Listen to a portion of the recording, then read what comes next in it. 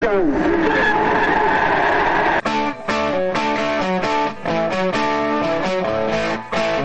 from our studios in Spartanburg, South Carolina, Fox Sports Spartanburg presents Start Your Engines. Here is your race team for today. Show producer Ronnie Black, author and veteran motorsports journalist Deb Williams, local action from winning car builder and owner Alan Hill, former NASCAR team manager and author Greg Moore. And here is your host for Start Your Engines, racing historian and author Perry Allen Wood.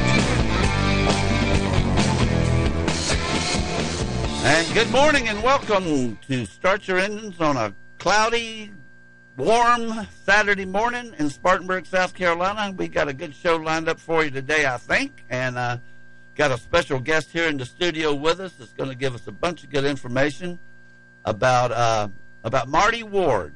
And we probably haven't mentioned Marty Ward more than a handful of times in the 6 years we've been doing the show, but unfortunately, Marty, six-time champion at Greenville-Pickens Speedway, passed away last week on the track racing, which is, I guess if you're a racer, that's the way to go. And he is a legend in the upstate here and around racing in general, and we're going to talk a lot about him today.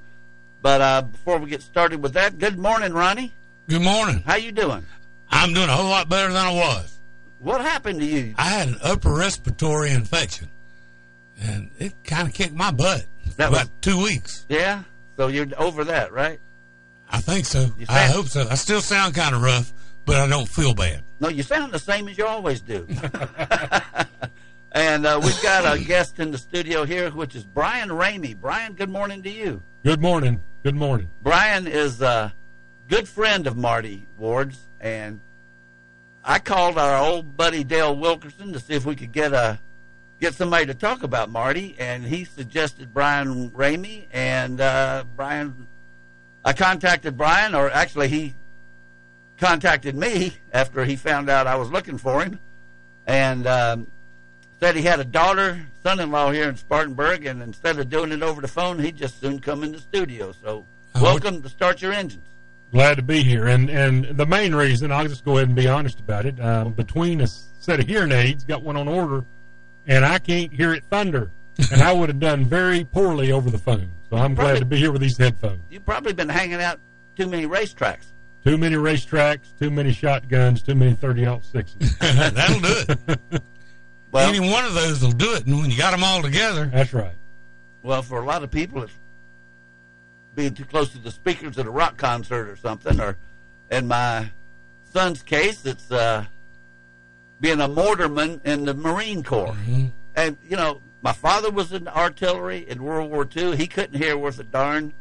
My brother was in the artillery in Germany, but 1972, they were fighting too hard. He was still hearing a lot of gunshots. Well, he can't hear either. So I got a family full of artillerymen, and that and rock concerts and race cars will take your hearing away. Fortunately, I got a little bit of each. Not too much artillery, but I can hear pretty good. Well, most of my family's loss of hearing came from cotton mills. Oh yeah. Okay. Well, that makes sense. And how about that'll mess your lungs up too, right? With the lint and everything? Yeah. That's why they call them lint heads. Well, we send our best wishes out to Greg, who couldn't be with us today. He's under the weather. And got to thank Wayne Finley, actually, for getting our guest today, which at 11 o'clock, we're going to mix up the schedule just a little bit because Deb has a media obligation at 10:20, which is her usual time. So we moved her to 11:20, and we're going to talk to Wayne at 10:20. Bryan at 10:20, and Wayne got us a guest because Greg was under the weather, and he got us Tom Jensen, who is the curator of the NASCAR Hall of Fame. And we've had Tom on before. He's an author and an excellent journalist, and it's be good to talk to him. So we're looking forward to Tom Jensen at 11, Deb at 11:20 or thereabout when we through with Tom, and we got Bryan Ramey at 10:20. But Bryan, let me tell you, you just hop in whenever you want to. Very well.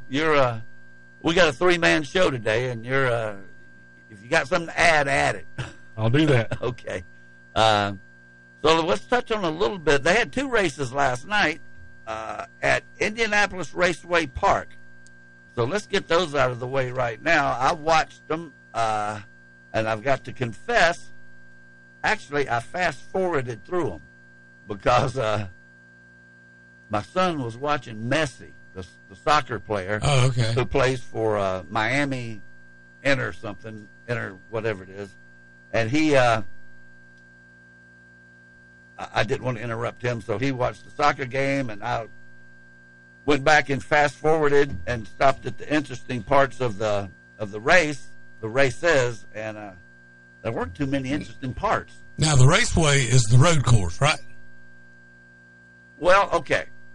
Last night, they ran ARCA at 6 o'clock, and at 9 o'clock, they ran the trucks. But this is at Indianapolis Raceway Park, which is a half-mile track across town that if you remember the old series of Thursday Night Thunder? Right. That's where that was. Okay. We used to run the midgets there, and that's probably the first time a lot of people ever heard of Jeff Gordon. He used to run there, and Ryan Newman and Tony Stewart, and they were all midget and sprint car drivers back in those days, and that would have been like the 80s, early 90s, and they ran those races at Indianapolis Raceway Park. So that's Ryan told us before the show this morning that his trip to Indianapolis was he saw Jeff Gordon win the race, did you? That is right. But that was on the big track. That was on the big track. That was on the Indianapolis Motor Speedway. Right. Well, they say that they're going to go back to that probably next year. We'll talk to Deb about it because she's at Indianapolis, and she wasn't at Indianapolis Raceway Park last night, but she's up there. And, the road course is good, and I know you like, and I like road courses too. I love them. In fact, we're going to Watkins Glen next week with the Cup and the Xfinity cars. But, the Indianapolis Motor Speedway, and you people, if you've listened to the show for 10 minutes over the last 6 years, know how much I love the Indianapolis Motor Speedway and the 500-mile race and all that stuff. So I just would like to see the stock cars back on it. And you went to the one that Jeff Gordon, the first year they had it? No, my college roommate did and had a hat with the inaugural race, Brickyard 400. Gordon won it. He passed away suddenly in 2004, and his wife gave me that hat, and I took it up there and saw Gordon win the 20th race as well. Okay. And then at Darlington, Senator Shane Martin got me in Gordon's hauler, and he signed that hat for me. So it's one of my treasured possessions. Well, but the Indianapolis Motor Speedway is, it's, as far as I'm concerned, there's only a few speedways in the world that, you got Le Mans, which has changed several times, and of course Daytona, and I'm going to throw Darlington in there because that's kind of like our home track. And actually, Milwaukee is the oldest track in the country that they still race on, and we're going to talk about that in a little bit because they got a race coming up real soon. But Indianapolis Motor Speedway was built in 1909, and it, to me, is just the mecca. There's nothing that even comes close to that track, and I would just prefer to see them racing on the big track rather than the road course, which was only built a few years ago. Brian, you also told us that you got to ride around the track. Well, in one of those tourist buses. Yeah, you give them $5 and they'll take you around it, Ronnie. Yeah. Now, I was just amazed that you could go around those flat corners at 200 miles an hour. But I got all I wanted going around a racetrack with a race car driver at Greenville-Pickens. Pearson took me in my brand new car in 2008 into turn 3 at 105 miles an hour, driving with his left hand and chattering like a canary, asking me if I wanted him to scrape a wall for him. 74 years old at the time. Getting back to Indianapolis though, they have a tour. You go there and you go to the museum and you get on the bus and take the tour, and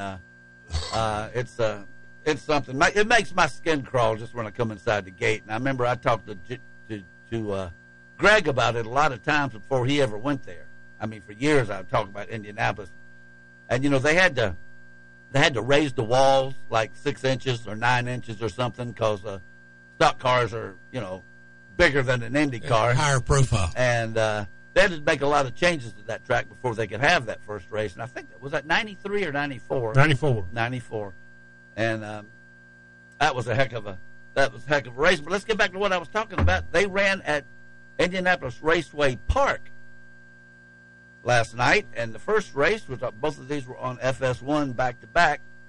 And I'm going to say this again, and I've said it before. I think Jamie Little, not only is she really nice to look at, but she does an excellent job calling these races with Phil Parsons and Michael Waltrip, who I don't care much for. But I just like to compliment Jamie Little because she does a great job calling the truck races and the ARCA races. And the ARCA race was won by Jesse Love. Jesse Love is quickly becoming the Max Verstappen of ARCA. He's won 7 times this year, like Max Verstappen wins about literally every Formula One race. But Jesse Love won again last night, and the Reese's 200, and it wasn't particularly close. He lost the lead late in the race on a crash and a caution flag, and they had a restart, and nobody could catch up. That was their big chance. So that was on last night, and so he is running away with the point standings. I'm looking at it here, and I'm trying to see who finished second. And I can tell you this, Sean Hingorani was third. Fourth was William Solich, who is a big rival of Jesse Love. They don't like each other very much. And fifth was, fifth was LeVar Scott, who is an African-American driver. Looked real good last night. So I don't have a point standing to tell you, but I can tell you that if you've won 7 races, you're probably leading the points. So well, now, Jesse Love's only 18. Right. So how long will it be before one of the big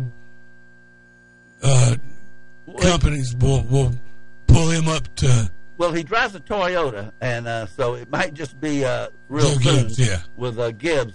And I got a Toyota comment to make here in a minute because they lost a driver this Yes. week with Noah Cragson, who I've been saying is the most despicable person in auto racing, and I'll get to that in a few minutes. But ARCA, I'm not sure when their next race is. I think it's a couple of weeks away.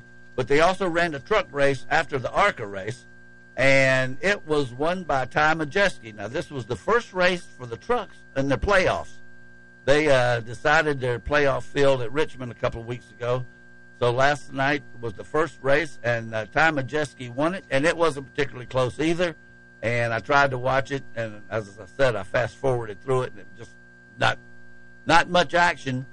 And I was really, and a lot of other people were counting on it being a whole lot of action on this half-mile track, but, it just didn't happen. It was kind of a parade from the parts I saw. But Ty Majeski was the winner, so he's out front for the truck championship. Second was Christian Eckes. Third was Lane Riggs. Fourth was Carson Hocevar. Fifth, Zane Smith. Sixth was William Solich, who did double duty yesterday with the ARCA and trucks.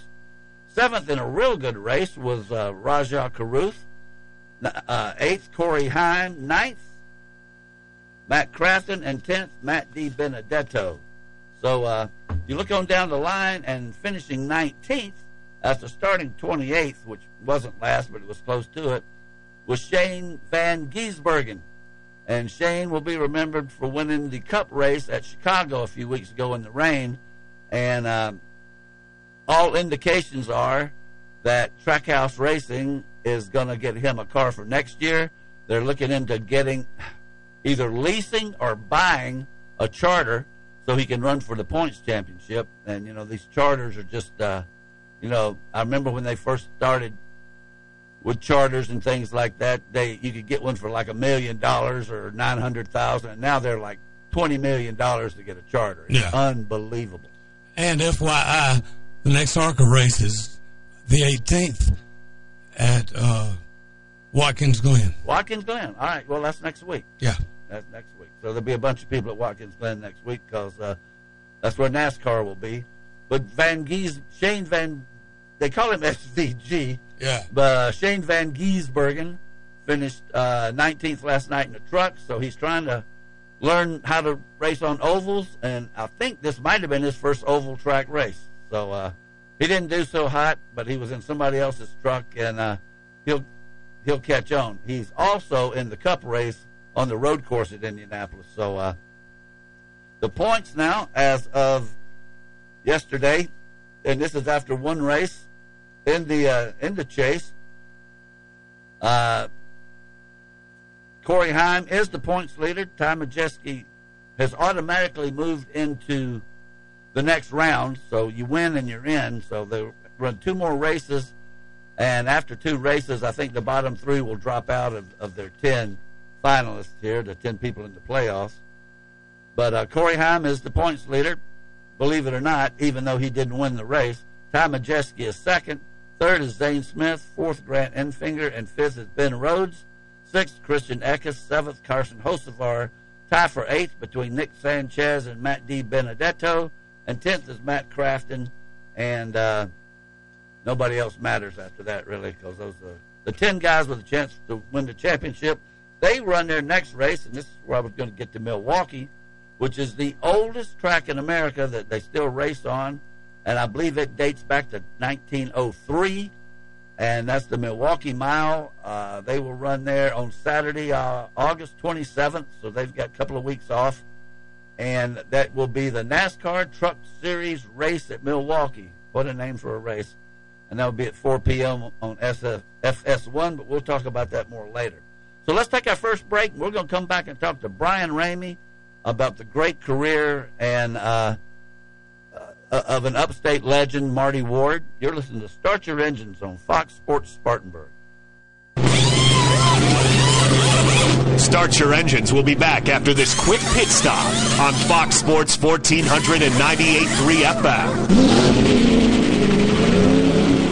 The attorneys at Carolina Law Group are your local injury attorneys. They will always fight for you and aren't scared of the big insurance companies. The best part about Carolina Law Group is that they are local, located here in Spartanburg. And when you call Carolina Law Group, you will always speak with an attorney like Nahar Patel, who was recently voted as best injury attorney in the upstate, or attorneys Matthew Whitehead and Mitchell Bird, who were finalists for best trial attorney. The Carolina Law Group is aggressive and loyal and will fight for you. Call today, 864-757-5555, or visit thecarolinalawgroup.com. You already know Palmetto Spirits is the place to go for wine, fine bourbons, and home bar essentials. But Palmetto Spirits is also the perfect place to pick up your favorite local craft brews like RJ Rockers, crowd-pleasing Budweiser brands, and world-famous imports like Stella Artois, Modelo, and Corona. Whether you're in search of the ideal wine pairing or the ideal gift, Jim and the staff at Palmetto Spirits will get it in your hands. Palmetto Spirits, located at the corner of Reedville and Anderson Mill Roads. Weekdays at 3 p.m. It's Spartanburg County's longest-running radio show. The sports voice across the region for nearly 20 years. There is no substitute for decades of experience. Talking everything local, from high school football and basketball to Carolina and Clemson. It's Open Mic. And we have the studs. With Ryan Clary, Alex Smith, and Anthony Greer. Don't miss a moment beginning weekdays at 3 on Fox Sports Spartanburg 98.3. Make Phillips & Long Fuel Chesney your source for propane in Spartanburg County. They offer propane for hot water heaters, cooking, and heat. They can fill your grill tank and get you ready for grilling season. Not only do they sell propane, but they sell a large variety of propane accessories such as grill tanks and other appliances that run on propane. If your propane tank is running low, call and we'll have it filled within one business day. Call them at 864-461-8511. That's Phillips & Long Fuel, located at 421 South Alabama Avenue in Chesney. Find an old 35mm film camera? Are you using one now? Do you want to? Where do you go to get your film developed? Spartan Photo Center, the last full-service camera store in South Carolina. They have all sorts of new and used cameras, digital and film. Remember film? They develop 35mm and 120 size color negative film 3 times a week. Black and white every couple of weeks. Get your film developed, scanned, printed, or cloud delivered to you by Google Drive or Dropbox. Need film? They've got film. 35mm color and black and white. Spartan Photo Center, 108 Garner Road, just off North Pine Street, across from the Food Lion. Image Printing is the only shop in the upstate that prints signage, decals, banners, t-shirts, wide format printing, full color paper printing, and offers graphic design services, all in-house. And now Image Printing is offering custom t-shirts with no minimum quantity. That's right, Image Printing now offers direct-to-garment printing, which means you can get your design printed on a t-shirt, whether you want 1 or 1,000. Visit Image Printing at 845 California Ave, across the street from the Spartanburg County Detention Center. Call 864-583-8848.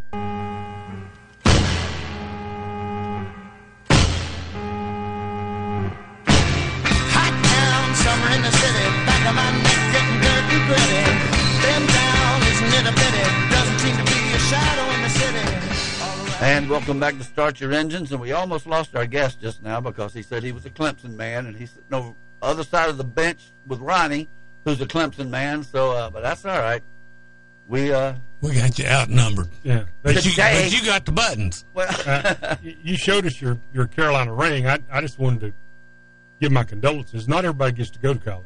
Well, I'm going to tell you something. That really insults me, so don't say that too much, because I'm very proud to have been a Gamecock, and I sent my daughter there, and she graduated, and she's an outstanding young woman. And Ronnie said something like that one time to me at Applebee's, and I quickly put an end to that. But let's get away from college so we can get on with the business here of talking about Marty Ward, which is why Bryan Ramey is with us this morning. Now, what was your connection with Bryan Ramey, with Marty Ward? I met him in 2008. I sponsored his late model starting in the 2010 season, and we just became friends rising out of that. I sponsored him until he said he was retiring. Race cars drivers really don't retire. The only one I know that just walked away, or two, Carl Edwards walked away, and Donnie Bishop walked away and refuses to come back. But Marty, I met him through sponsoring him. And was that while he was coming up in the world, or had he already won some? Because he won 6 championships at Greenville, right? Yeah, and he had. When I met him in 2008, he had won 4. Okay. He won the 2008 championship, which was 5, and he had raced ARCA. He had raced, is it UARA? He had raced the Hooters Cup. I think he had run some Busch. He raced all over the country, places that I don't know much about. For instance, you mentioned Milwaukee. He raced at Milwaukee a couple times. His crew, you'll know that somebody that really knows him, they don't call him Marty, they call him Ward. Well, I never was on the inside. Sponsors come and go, and so I never got to see them put their secret sauce in the car. But he became a very good friend through sponsoring him. Okay, so I've seen his name in the rundowns of other races, and I believe it was probably ARCA or Xfinity or maybe Busch back in those days. Right. And he had 6 Greenville-Pickens championships. He come to me in November of 2009. He'd won his 5th championship in 2008 with a sponsor, and they kind of had a rocky relationship, and it kind of splintered in 2009. And he come to me and wanted me to sponsor. I actually thought he wanted some legal advice. He didn't say what he wanted when he wanted to come see me to my office. And he just him-hawed around. That's the way he was. And finally he mentioned he wanted me to sponsor him. And I honestly, at that time, I'd sponsored some Renegade cars. I'd sponsored a couple of races at Greenville-Pickens. But, I didn't think that – I thought that'd be above my budget to try to – because I had a more grandiose vision of what it cost for a sponsor. And so I said, well, what are your goals for next year? And he said, I just want to win one more race in a car I built, my own equipment, and I'm done. I just want to prove to myself I can do it on my own. Well, in 2010, he won either 13 or 14 races and won the 2010 championship. in addition to the coincident with some of his other Greenville championships, he won the state championship 3 times in South Carolina, late model state championship. So he was racing at, I guess, now, was this a direct cause of Greenville-Pickens closing that he was running at Anderson? No, he ran at Anderson. Anderson usually runs Friday nights. Right. Unless they have a traveling show. They'll run Saturdays. But they usually coordinate and don't. Greenville and Anderson usually don't run the same nights. Sometimes they flip. Greenville will run Friday and Anderson runs Saturday. But it was the Southeast Super Trucks that were there. And the undercard, they had the vintage cars, had a bunch of old flathead Fords. They had some 2 other lower divisions, and then the Southern Classic stock cars ran their first race that night. And Marty won that race in an old Nova, number 41 black Nova. This was last Saturday. Last Saturday night, that's right. And he and Greg Porter, who was in a 1970 black number 80 Ford Mustang that Johnny Allen used to run at Greenville-Pickens. Johnny's a good friend of the show. They put on a great show, out and back, bumping each other and so on. And Marty passed him in turns 1 and 2 on the last lap and won that race. And then there was a lower division race after that, I think 15 laps. And then the truck race started, and that's when Marty had his situation. Well, I mean, that's just so... I want to say right off the bat that, our hearts and prayers goes out to the Marty Ward's family. And I didn't know him, but I naturally have heard of him. And I just don't want there to be anybody even think that we're being disrespectful because, but I mean, we try to get out the news and what's happened. And when you've got his sponsor and an eyewitness to what happened last Saturday night, tell us how that went down. I mean, that's so, it's very sad, but it's racing. Well, kind of poetic. Well, yeah. They say that old saying, going out with a blaze of glory. That's kind of what Marty did. For the last 3 or 4 years. How old was he? 58. Okay. He would have been 59 in December. All right. I thought he was 1 month older than me. I'll be 60 in January. I thought he was born in December of 63. He was born in December of 64. Okay. 11 months younger than me. For the past 3 or 4 years, I've sponsored the race when they're at Anderson, and also have driven the pace truck. And so I was driving the pace truck Saturday night, and we were on lap 32. There had been a caution. Marty had been running in third and was beating the back bumper off of number 2, and had a caution. He came out fourth. So on lap 32 there, I was sitting in turn 3 in the pace truck, and he passed the third place car right in front of me. And so they come back around, and I heard a crash. Couldn't see it because I was kind of angled toward turns 3, and I couldn't see down the backstretch. And my son said, "That's Marty." And Marty come right in front of me, and both left sides were down. He was dragging sparks, and he hit the third turn wall, no steering input, and then wound up on the 3 and 4 apex against the inside wall, nose in. Eyewitnesses said he got the truck wide open coming off 2, and just kind of slumped over to the left and hit the inside wall, went way up in the air off the wall and bounced down. And so he never regained consciousness. He died Sunday about 4 o'clock, never opened his eyes, never spoke.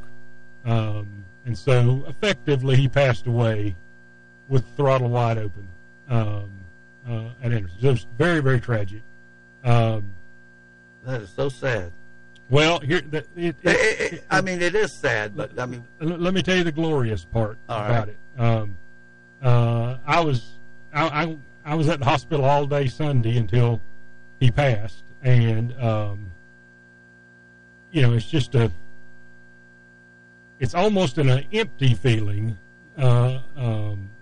just heavy emptiness, and so they had his funeral. and that was Wednesday.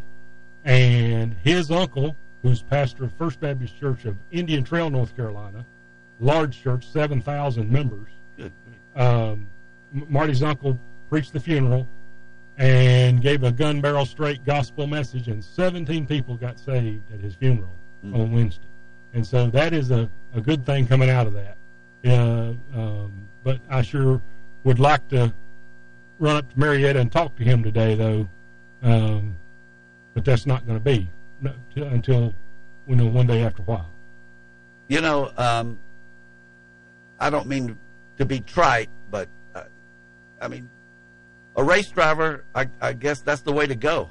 I mean, doing what you love. I mean, they've been saying that in every Hollywood movie and books and everything, but it's the truth. I mean, a race driver, how else would you want to go? Well, Deb Williams is going to be on in a little bit, and I don't know if it was Deb or Tom Higgins, but one of the tributes to Earnhardt, and it could have been Mike Joy. I don't remember, but a broadcaster said that they were riding in a pickup truck with Earnhardt, and they mentioned something about the risks they take and so on.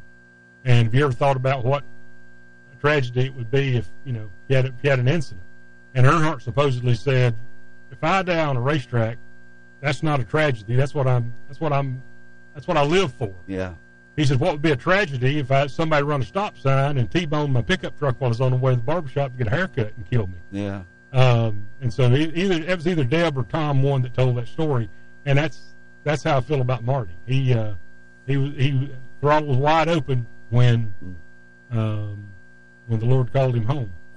How many races would you say he won in his career? Oh, I don't have any idea. Like I say, in 2010 he won 13 or 14. He started racing when he was 16 years old in 1980 or 81. So that's 42 years. So I would say I'd say absolutely 300 races and probably above 500. And his funeral was on Wednesday. That was the day we got together. That's right. Oh, man. Well, I mean, it's just, I know a lot of people listening to this show are going to miss him. Now, was he a regular at Anderson? Was he still racing regularly, or was it just like every once in a while? I just, for some reason, I think that okay, let me ask you this. Was he running at Greenville-Pickens up until the time that the track closed and he went to Anderson? Had he just moved on? Not regularly. My sponsorship ended when he decided to retire, and he was building race cars and working on people's cars, and he's got a shop up in Marietta you could eat off the floor. It is just hospital surgery room clean. And so he worked on a lot of other people's cars, and so he would be at Greenville or Anderson helping someone or other drivers if he wasn't running himself. So he didn't run full schedule since probably 2016, maybe 2017 is when he stopped running every week, and that's when I didn't sponsor him anymore because he didn't ask. Yeah, I told him, as long as you run, I'll buy you tires. That was our deal, and he went a little over a year without racing, and then he never did call me again. I saw him at Greenville one time with a black car with just a number on it, 97, no lettering at all, qualifying. I called his uncle down in the pits, and I said, "Did I get fired? Why's my name on that car?" And he said, "Well, he's just messing around. He ain't really serious about it." But he ran 97 his whole career, right? Pretty much? With a few exceptions. That was his number that he ran if it was his equipment. Mm-hmm. Like the Southern Classic stock car he won, it was a 41. Somebody else owned that car, though it had his name above the door. And I don't know the history of that car. Had Bishop's Auto Parts on it as a throwback sponsor. And so I'm not quite sure who the old driver was that ran that car in the Upstate. We're talking to Bryan Ramey, who was a sponsor and good close friend of Marty Ward, who passed away last Sunday. I guess he actually passed away, but a great Upstate race driver. Now, did I read somewhere, and I think it was in because it's really, that's the way life goes. I'm reading eating breakfast, reading on my phone Channel 7's website, WSPA, and it's got your picture there, and it's talking about you, and you were a big part of that article. And then, within 2 hours, I'm talking to you on the phone, lining you up for the show. Well, but did I read some in that article, or I heard someplace they're having like maybe a memorial race or something? It's going to be 97 laps because of that's the Shrine race at Anderson on August 26th. Okay, that's coming up in a couple of weeks. And it's normally a 100-lap race, and traditionally all the drivers all give their purse to the Shriners Hospital. It's what's happened since the 60s. Yeah. And so they've decided to call it the Marty Ward Memorial 97 instead of a 100-lap race at Anderson on the 26th. He has a wife and family? It has a wife, has one son, Jacob, who will graduate from Clemson in December. So he got to go to college. Well, now did Marty do anything else other like a 9-to-5 job during the week, or was he just a racer? He was mainly a racer. He had a couple laundromats through the years, and he cleaned up. He cleaned up. Maybe so.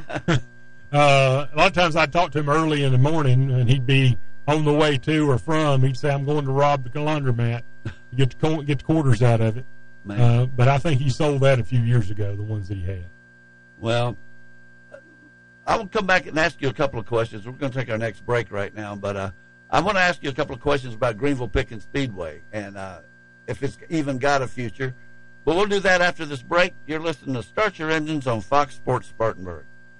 Alex, I see you got a new car. Yeah, man, it's sweet. Room for Titus and all his stuff, but it's missing something. Like what? Well, you know how Titus likes Tupac. Naturally. Well, the new car doesn't have the bass like my old car did. You need to take it to Elite Audio. They can add bass to a factory system. Seriously? Yeah, while you're there, let them add a remote start so the car is warm when you and Titus get in the morning. I also saw they can add LED headlights, which you should look at, Clary, because you can't see anything. Elite Audio on Asheville Highway. Check out all they can do at EliteAudioOnline.com, plus their Facebook page. Apparently you can't hear either. What? Who doesn't love being number one? When your team's dominating the standings, or your favorite band rocks the charts at number one, it feels good, right? Kind of like how it feels when you have auto insurance with State Farm.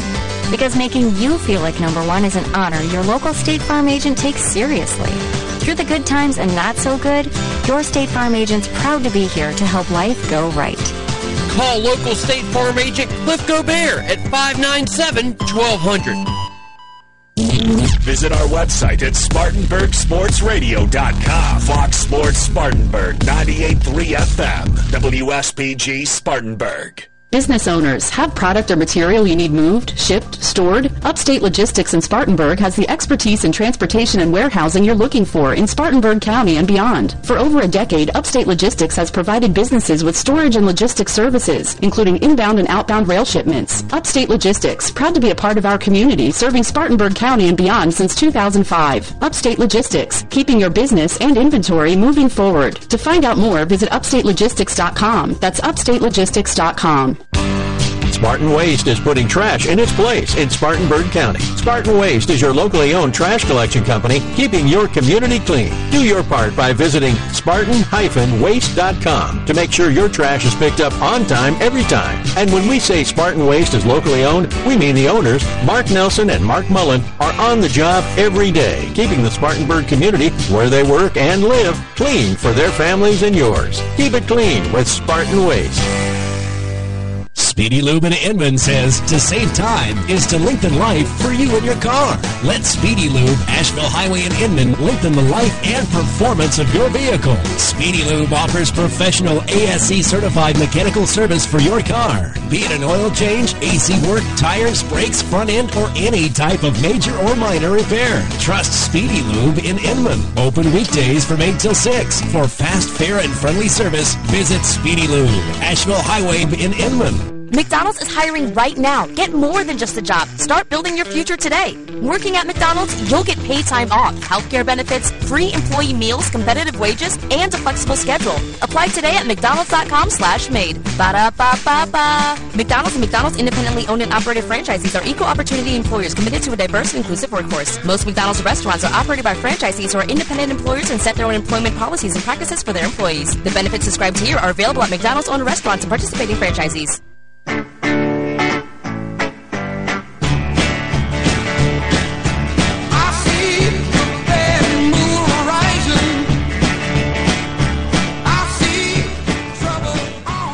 And welcome back to Start Your Engines, and have Bryan Ramey here, good friend and sponsor of Marty Ward, who we lost this week. And, of course, Ronnie Black's on hand. Greg's not with us this morning.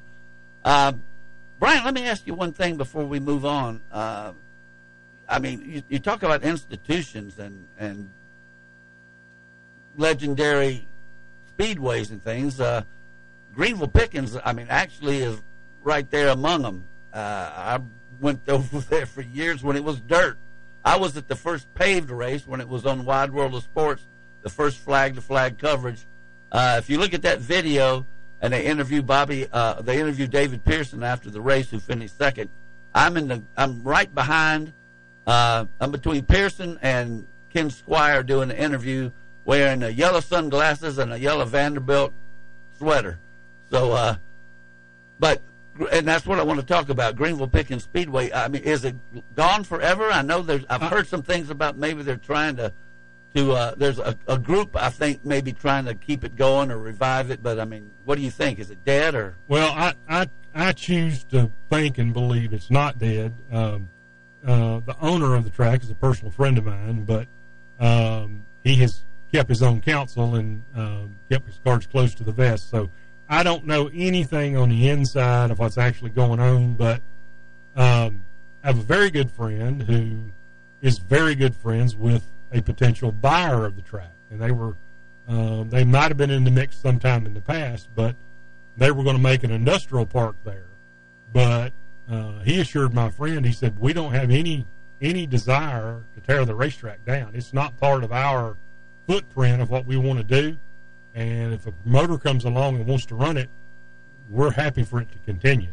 So, and the way the land lays, it'd be really hard to build something else because basically a creek is there all the time running through the middle of the track. It's piped, but, outside of turns 3 and 4, it's a swamp. And so I choose to believe that it's, in the vein of North Wilkesboro, its days are not done, and we're going to race there sooner rather than later. That's my hope and belief. Well, I hope it happens too. It's a legendary track. I've read so much history about stock car racing and all auto racing, but Bill France, when he was trying to get NASCAR going, he had a race scheduled for Greenville-Pickens Speedway, and I mean, one of the very first, before NASCAR, he was just promoting races. There was no NASCAR. This was probably, I don't want to say what year, but it might have even been before World War II, but it was a long time ago, and he had promoted, and he didn't know if what was going to happen. And the morning of the race, he said he got in his car and he was going out to the track, and the traffic was so jammed up you couldn't hardly get to the track. And he said this was the birth of NASCAR, because this race that he'd put on at Greenville-Pickens Speedway, so many people were going, and it turned out to be such a success that he knew NASCAR would be successful after that. And right. Like I said just a minute ago, the first flag-to-flag coverage of a stock car race was on ABC's Wide World of Sports at Greenville-Pickens Speedway. Bobby Isaac won it. I was there. I was in the pits with Charlie Glatzback, who was driving a car from Spartanburg at that time. So, well, I wasn't there, but I did watch it on TV. Well, you can still watch it on TV because it's on YouTube. On YouTube, I was 6 years old, but I have seen it on YouTube many times. They ran at Columbia on Thursday, and on Saturday they ran at Columbia at Greenville-Pickens. So Anything else you want to add? I mean, you can just sit here the whole time if you want to. You Well, don't have to go anywhere. I'll be glad to do that because I want to meet. I want to ear meet Deb because I've seen her on TV a lot, and I want to hear from her. Do you know her? Just from seeing her on news. I've never met her in person, but I'm gonna meet her over the air. You're going to meet her in about an hour. She's a sweetheart. What it has proved to me once again this awful week is that the racing community really is a family. People that don't know racing think all we do is wreck and fight. In fact, the first race I ever saw was on TV. It was a 79 Daytona 500. A neighbor down the street had been telling me about NASCAR and about David Pearson and about Dale Earnhardt, who was a young driver then, and I watched that race. You were snowed in with the rest of us. That's exactly right. I walked down the street in the snow to watch it with my neighbor, and within 2 weeks, first time I went to Greenville-Pickens. But when these things happen, when you see the things on Facebook that people say, we really are a family and we stick together. Mm-hmm. And I think I heard the song on the radio this week, and it just summed it up like the song had been written for this week.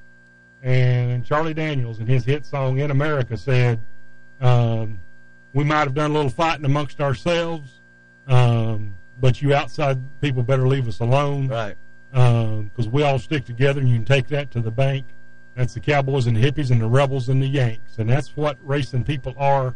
They compete aggressively. They fight amongst themselves, but we love each other and respect each other. The people that Marty fought with, or they fought with him on the track, they absolutely have respect for him, and he had respect for them. And that's, other than hearing the motors and smelling the fuel and the rubber, that's why I love racing. Well, I'm glad we had you come in this morning and share these memories and just a story of what happened last Saturday. I hadn't heard it. I've heard it from an eyewitness, and as I said earlier, our hearts and prayers are with the family of Marty Ward, and he was a giant in the upstate of South Carolina, and maybe even further, a larger footprint than that. But thank you so much for coming on. You just sit right there. If you got to go. Close the door when you leave. But if you're going to stay, we'll be done at noon. Okay. Thank you very much. Thank you for having me. I've really enjoyed meeting y'all and enjoyed being here. All right. Well, we're glad to have you. We've known him for pretty much an hour now. Yep. And I think we're going to be friends. 90% of it was good. All right. Let me touch on a couple of NASCAR notes here. And, of course, this is my own feelings about Noah Cragson. I've been saying that he was a rotten bum since last year, when he would throw up after he'd win a race, he'd throw up in victory lane, and then they'd go back to him, and he would be shotgunning a beer, and he used profanity. And this was like the first time I'd ever heard of him, when he won an Xfinity race. And I said, I don't like this guy, and I'm not ever going to like him. And he hasn't done too much since then to make me like him. He's wrecked a lot of people. He's wrecked a lot of his own cars, and I don't know how in the world he got the job with a Legacy Motor Club with a goody two-shoes like Jimmy Johnson, who, and I'm not saying that derogatorily, Jimmy Johnson and Richard Petty, what they got, like 14 championships between them. Well, Noah stepped in it big time last week when he, on Facebook, I guess it was, or Twitter or X or whatever it's called now, he liked a meme that was about George Floyd death. And I mean, whether you agree, we don't do politics on this show, and whether you agree with all the uproar around George Floyd and what's been made of it and Black Lives Matter, if you're a public figure, it'd be really, really stupid to like something like that that's generally thought of as taboo. I mean, you wouldn't want to go there at all. Well, he liked the meme about George Floyd that was very derogatory again towards him, and about as soon as they could get their hands on a phone or a text or something, Legacy Motorsports suspended him, NASCAR suspended him, and from what I've got right here in my hand from last night, the 25-year-old who has been suspended indefinitely by Winston Cup and by NASCAR, has asked for his release. And he says in his statement, he says, I love racing and am looking forward to a second chance to compete for wins at the highest level of NASCAR, and most importantly, make my family, my team, and the fans proud of me once again. I've never been proud of it. But he said that yesterday, and he has been let go. And Mike Rockenfeller, who has been driving a little bit for the Wheeling Engineering IMSA Cadillac that we talk so much about and pull for, is going to drive that number 42 this week, and I believe even next week at Watkins Glen, because an expert road course driver, Josh Berry, drove the car last week and crashed, but, you know, a lot of people did at Michigan last week. They were having blown tires and things left and right. But anyway, the bottom line is Noah Cragson is out of a job, and as far as I'm concerned, good riddance. That doesn't hurt my feelings at all. I thought he was a bum from the start. Moving on with a little more NASCAR news. Jordan Anderson, an Xfinity driver, sometimes part-time. He had a bad fiery crash at Talladega last year in an Xfinity race. Is coming back to run the Xfinity race at Daytona with Larry McReynolds as his crew chief. Larry was our guest last week, so that'll be interesting to watch. Well, you know, he did. Was it Kerry Earnhardt? He was the crew chief for Kerry Earnhardt at Talladega last year, and he ended up finishing second. Yeah. And so, as soon as I read this last night, I said to myself, you know, why didn't you ask Larry McReynolds last week if he was going to get back on the pit box, and we could have broke the story right here, but I didn't think about it. Well, he's proven himself over and over there, so why wouldn't he take a chance to get back? It was Jeffrey Earnhardt, not Kerry. It was Jeffrey Earnhardt that he crewed for last year at Talladega. And Jordan Anderson just happens to be Larry McReynolds' son-in-law. Oh, okay. Which might have something to do with it. As far as the Cup race at Indianapolis tomorrow, points leader William Byron failed inspection 3 times. I saw that, going back to the back of the pack. Well, not only that, he goes to the back of the pack. His crew chief has been ejected. He doesn't get a pit selection for this race. I mean, he'll get what's left over after 40 other people choose. He can't qualify, so he won't have a speed to go on. And as soon as they drop the green flag, he's got to do a pass-through penalty in the pits. So, I mean, I'd say they pretty much hammered him. I think they did. I think it would be to his benefit to pass inspection. Yes. I mean, I wouldn't. Deb will know, but I wonder what the problem was. I mean, now he's the points leader. He's won, 5 races?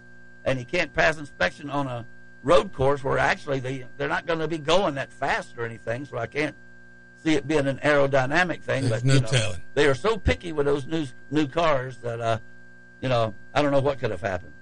And then one final note here, our buddy Shane Van Gisbergen, as I said earlier, is the Australian supercar champion that won at Chicago on the street race, is looking for a full-time. Well, he's not looking for a full-time ride. He's got one next year with Trackhouse, but they're looking to get either, it says here, buy or lease a charter.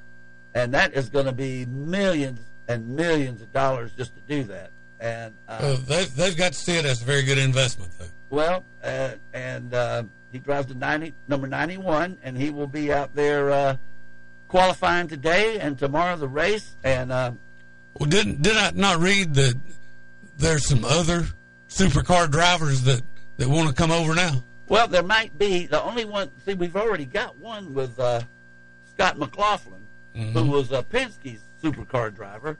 He runs Indianapolis cars now and has for about, I don't know if this is the second or third year, but he came from over there. You know, Marcus Ambrose, remember him? He was one of those, and I think he won at least one Cup race. Of course, it was on a road course, and I don't know if he's won another one, but Van Gisbergen, he's, I mean, for being a rookie, I think he's 38 years old, and that's pretty long in the tooth to just be getting started, but that's just getting started in the United States. He's been racing for years, and like I said, he's almost, from what I've read, and I heard this comparison made because I'd never heard of him before about 3 months ago, he's like the Dale Earnhardt of New Zealand. Mm-hmm. He's won their biggest race twice, and I think the Bath 1000 it's called, and he's going to come over here next year, and I'm sure Trackhouse Racing, which is Marks, I can't think of his first name right off the top of my head, and Pitbull, the singer, the entertainer, will find a charter because they got the money. They just got to find somebody willing to part with a charter. And you think there's a lot of teams like maybe Front Row Motorsports or some of the back teams that they have charters, but they're not really running up front. Well, $20 million might just put them over the top and let them compete with the big boys on a more equal basis. So we're going to take a break here in just a minute and come back. We've got Tom Jensen, who is the curator, and he's an author and a journalist, but he's also the curator of the NASCAR Hall of Fame over in Charlotte, and he's supposed to be a master storyteller. That's what he's billed as on the internet. So we'll talk to him in a few minutes. You're listening to Start Your Engines on Fox Sports Spartanburg. The home of open mic, weekdays from 3 to 6. Fox Sports Spartanburg, 98.3 FM. WSBG Spartanburg. We are Fox Sports. And here's what you need to know. In the quarterfinals of the Women's World Cup, host nation Australia advanced to the semifinals with an epic penalty kick shootout win over France. The shootout went 10 rounds before Australia won it 7-6. It was the longest shootout in World Cup history, men's or women's. England then defeated Colombia 2-1.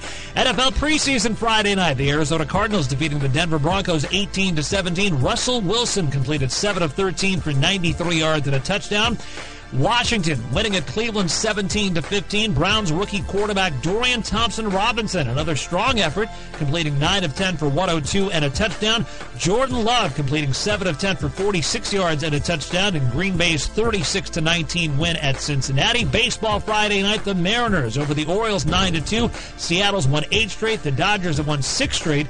They defeated the Colorado Rockies 6-1. I'm Isaac Lowenkron.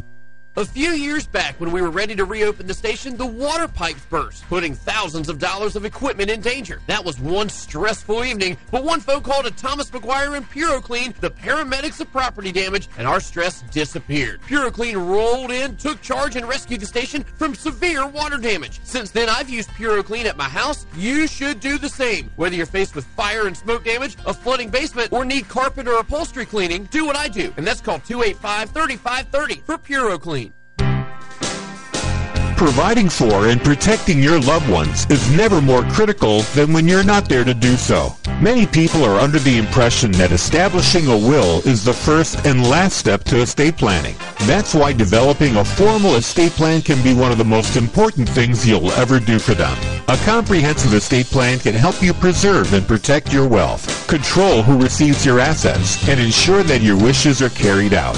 Working with our estate planning experts, financial advisor Trent Lancaster in the Spartanburg office of Janney Montgomery Scott can help you prepare an estate plan. Contact Trent today to discuss your estate planning needs by calling 864-585-8282. That's 864-585-8282. Or visit TrentLancaster.com. Janney Montgomery Scott, LLC. Member FINRA, NYSE, and SIPC.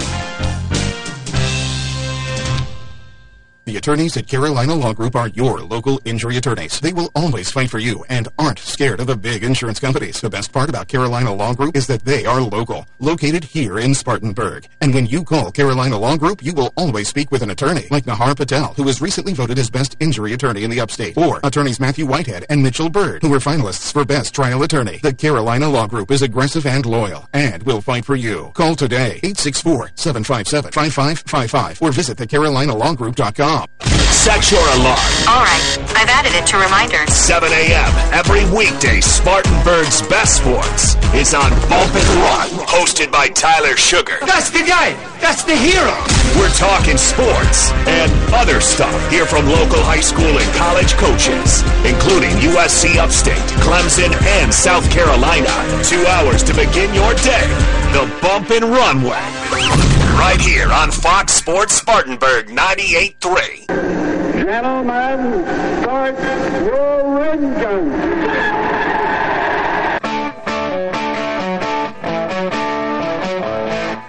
Live from our studios in Spartanburg, South Carolina, Fox Sports Spartanburg presents Start Your Engines. Here is your race team for today. Show producer Ronnie Black, author and veteran motorsports journalist Deb Williams, local action from winning car builder and owner Alan Hill, former NASCAR team manager and author Greg Moore. And here is your host for Start Your Engines, racing historian and author Perry Allen Wood.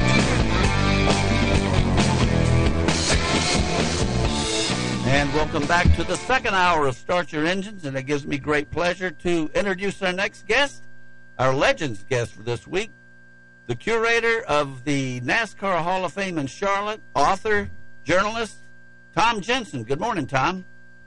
Hey, good morning. How you doing? Doing great. Now, I looked you up on the internet last night just to make sure I had my ducks lined up, and it says Curatorial Affairs Manager. Is that the same thing as curator?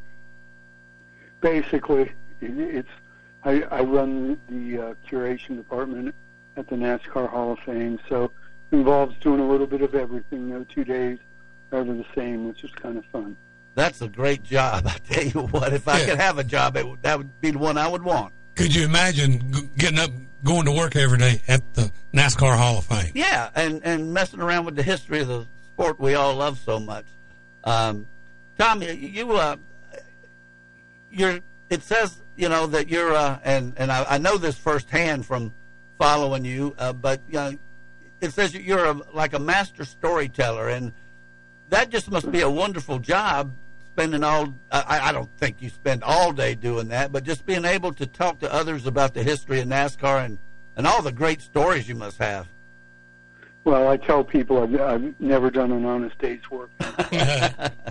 All I do is have the ability to tell stories, and that's served me well. And it's a lot of fun in NASCAR because there are so many great stories, and there's so many wonderful people I've been fortunate enough to meet over the years and interact with. And I truly love what I do, and I'm very, very fortunate to be able to do it. Now, we haven't had Winston Kelly on this year. Is he still with the Hall of Fame? Yes, sir. He's the big boss. He runs the show. That's what I thought. And of course, we always have Buzz McKim on. We've had him on earlier. So I tell you what, the NASCAR Hall of Fame is just it's a fabulous place. Unfortunately, I haven't been in a couple of years. I need to get back. I don't think I've been since COVID, and that's my excuse. But I need to get back up there and visit because what's the motto I see on television? Something like our sport, our house, or something like that. And it's just correct. It's a beautiful, beautiful facility. And if you've never been to the NASCAR Hall of Fame, I would urge you to go. And plan on a day. Don't plan on going up there and spending an hour. You're going to need a whole day to go through that. That's right. And we've been very fortunate. We've got a lot of new exhibits this year. We've got a couple of next-gen cars in the building now, and we've got a lot on the development of the next-gen car. We've got a new Glory Road that just opened in January that encompasses 75 years of NASCAR history. Got 8 divisions of cars featured, 7 or 8 manufacturers, a bunch of great champions from over the years. So it's definitely a place one come and make a day of. Yeah. It's not that far away. It doesn't take long to get to Charlotte. I mean, I-85 is kind of messed up in parts of South Carolina. County. But it's well worth the trip up there. Now, let me ask you, Tom. You're a journalist. You're an author, and you. How did you get interested in racing? Were you like with a newspaper or something, and they assigned you to go cover a race, and you fell in love with it, or exactly how did you get involved with auto racing? It goes way back, and way back much further than that, and actually has a Spartanburg connection. Okay, that's what we like. When I was 6 years old, in February of 1963, I was walking home from my elementary school, and parked 2 doors up the street from my house was a slant-back truck, and on it was a white number 6 Dodge. And naturally, being a 6-year-old kid and being curious and already liking cars, I kind of climbed up on the trailer, and the guy came running out of the house, and he said, "Can I help you, son?" I said, "Mister, I just want to see your race car." And, of course, it was the car David Pearson was going to drive in the Daytona 500. I was living in Maitland, Florida, which is about suburb of Orlando, about an hour from there. And this gentleman, and I still don't know who it is, spent about an hour with me or half an hour with me, let me sit in the car, opened up the hood, showed me the big Dodge Hemi engine in it. And I've been hooked ever since. And I was 6 years old. And Cotton Owens' daughter was at the hall a couple of years ago, and I told her that story, and she said, "Oh, yeah, we used to stay at that house. Dad had a friend who lived in Maitland, and when we went to Daytona, that's where we stayed." Well, you know, so I started young. That would have been the Dodge. 63 is when Cotton went from Pontiac to Dodge. So that car was that was the beginning of a long line of Cotton Owens' association with NASCAR. I mean, with auto racing, with Chrysler is what I'm trying to say. And yeah, 1964 was the year. Yeah. Well, was that Deborah? I mean, we've had Deborah. I think that's her name on the show, because we can't have Cotton, and we like to have somebody, representing the different teams from Spartanburg interview from time to time. And I think Deborah's who was her name. I'm not sure. I believe that's correct, but I'm not sure either. Okay, so let me take it a step further. So, how did you actually? I mean, that's a great start. Mine is sort of similar, but we're not here to talk about me. We're here to talk about you. And you, how did you get to be a journalist and obviously concentrate on auto racing? I was actually I started in journalism a long time ago, 40 years ago almost, and I worked for a series of business newspapers. There's a company headquartered in Charlotte called American City Business Journal that publishes the Charlotte Business Journal, and I worked for their papers in San Jose, in Phoenix, in Honolulu, and ultimately Charlotte. And they offered me a publisher's job in Portland at the Portland Business Journal. And at the last minute, this was 1997, the president of the company came to me and said, "Look, I know you're really into cars and really into auto racing. We need an executive editor at NASCAR Winston Cup Scene. Would you rather stay here and do that than go to Portland?" And I said, "Heck yes." And that was the start of it. And I've worked in the NASCAR industry ever since. Now, you must have had a favorite, and I don't know if it was David Pearson because of that incident you talked about earlier, but who did Tom Jensen grow up pulling for? I think just about everybody was a Richard Petty fan at one point or another. Well, I wasn't. I was because I was a Pearson fan, but I always liked Richard. Well, there you go. Petty and Pearson. I mean, they were the two big guys when I was a kid, and I'll never forget the first time I met Richard. We were walking he was in the back of a hauler, and he had his sunglasses on, and he had his Charlie one horse hat on, and he had a box of Sharpies, and he was taking the lid off each one, and signing a piece of paper just to make sure they all worked when he went out in the garage and got mobbed. And I was introduced to him, and just kind of as an icebreaker, I said, King, how many of those do you think autographs you signed in your life? And he just looked at me and said, how big's the national debt? I'll tell you what, and he had that elaborate autograph that, I mean, it took him a couple of seconds to do it, and I've seen him time after time sign that autograph, for one fan after another, and it took him a little bit to do it. He put a lot into it. I don't know how he made that thing come out the same way every time, because I've got it several times from when I was a kid. And Richard Petty, he was the king for a reason. And I guess if you didn't, I don't know how you couldn't be a Richard Petty fan unless you just had to be a David Pearson fan and couldn't see the other side of it. But I saw Richard Petty run so many races here at the Spartanburg Fairgrounds and win a bunch of them. And Richard Petty would be easily understood as your favorite driver. Now you've been at the Hall of Fame now for how long? Almost 6 years. Okay. And now what do you do when you wake up in the morning and you brush your teeth and you go to work? I mean, you sit down at your desk and people have, like, do people come forward, I guess, with exhibits that would you like to have this to display in the museum, or are you out researching, looking for a particular object? What do you do? All of the above. Sometimes people come to us with stuff.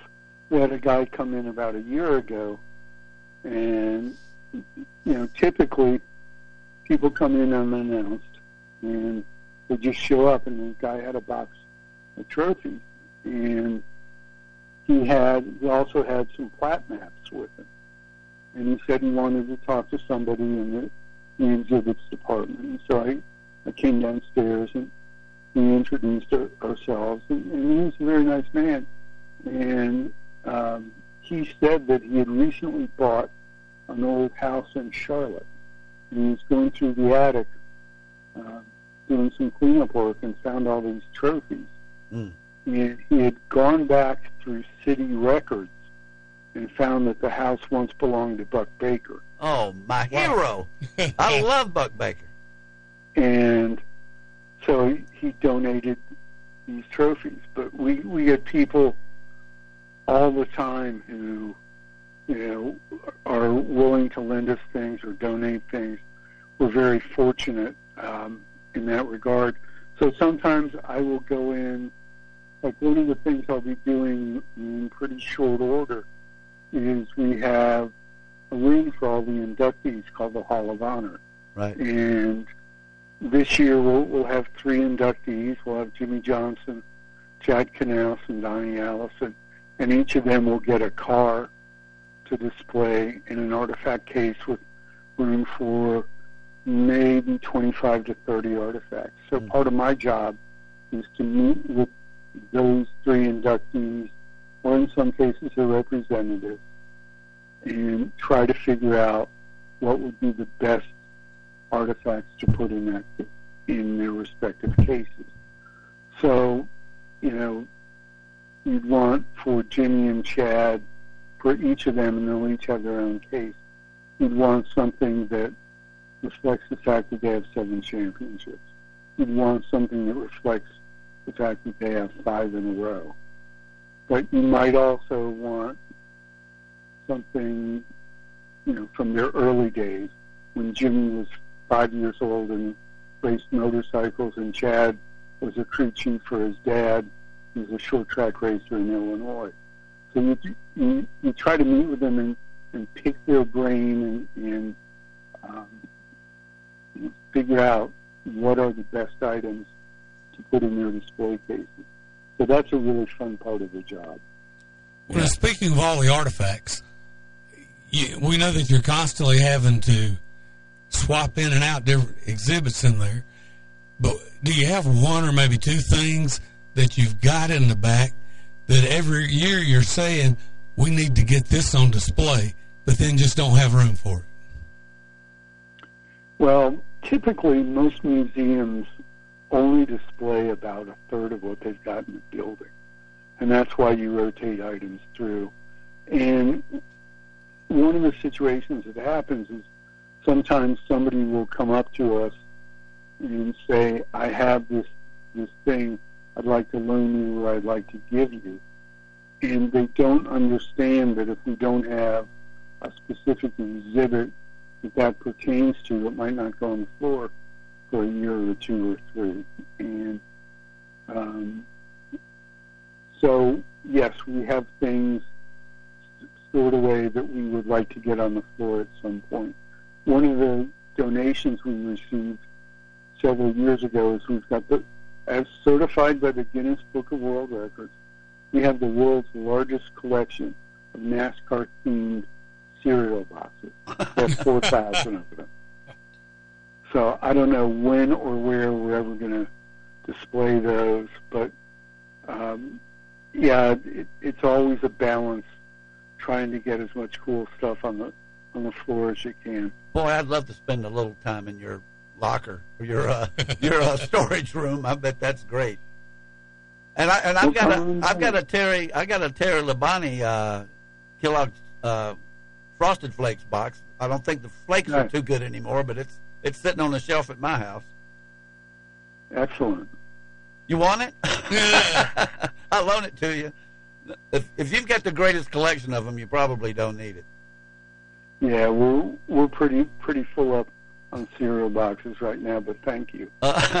We're talking to Tom Jensen, the curator of the NASCAR Hall of Fame. Now, Tom, what's you said? I think you said just a few minutes ago you got some new cars on Glory Road. What's coming up in the future for the NASCAR Hall of Fame? That I'm coming up there. I got to get back. It's been too long, and you've really got me jacked up now. But what's coming up for the Hall of Fame? The big thing will be induction in January when we induct the class of 2024. And so we'll change out the Hall of Honor and we'll add cars and artifacts from Jimmy, Chad, and Donnie. And that's always a very exciting time. We're very much looking forward to that. And we have a couple new exhibits in the works that I'm not really at liberty to disclose yet, but we'll have some new stuff going up in the fall.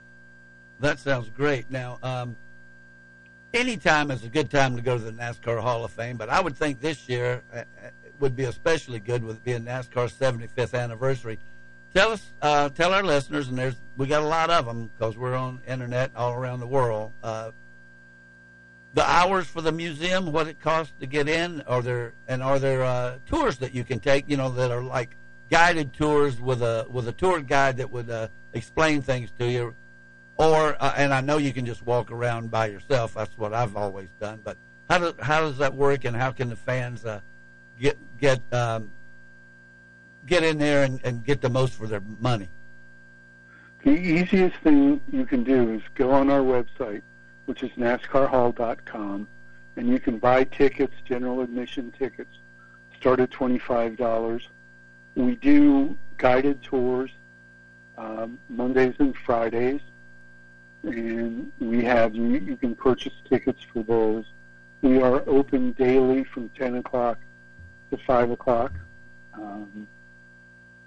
7 days a week. Now, starting in the fall, after Labor Day, we will be closed on Tuesdays, and that'll only be what we call our group hot pass day, and we have groups. But you can get all the essential information you need on our website, NASCARHall.com. It's very comprehensive.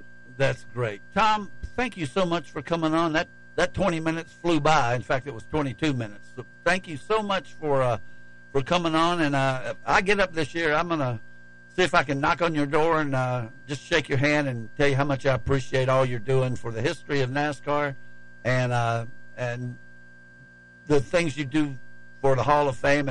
And maybe tell me a story. If you're supposed to be a great storyteller. I got a few of them. Thanks for having me on, and anytime you want to come up, just get in touch with me. I'll be happy to show you around personally. Oh, great. Well, thank you so much, Tom, and you take care of yourself, and appreciate you coming on Start Your Engines. No problem. Thanks. Have a good rest of your show, guys. Okay, thank you. Tom Jensen, good guest. Very good. Let's take him up on that. We can do that. I wouldn't mind walking around with him. I know. It would have to be fun. And he might even let us peek in the storage area.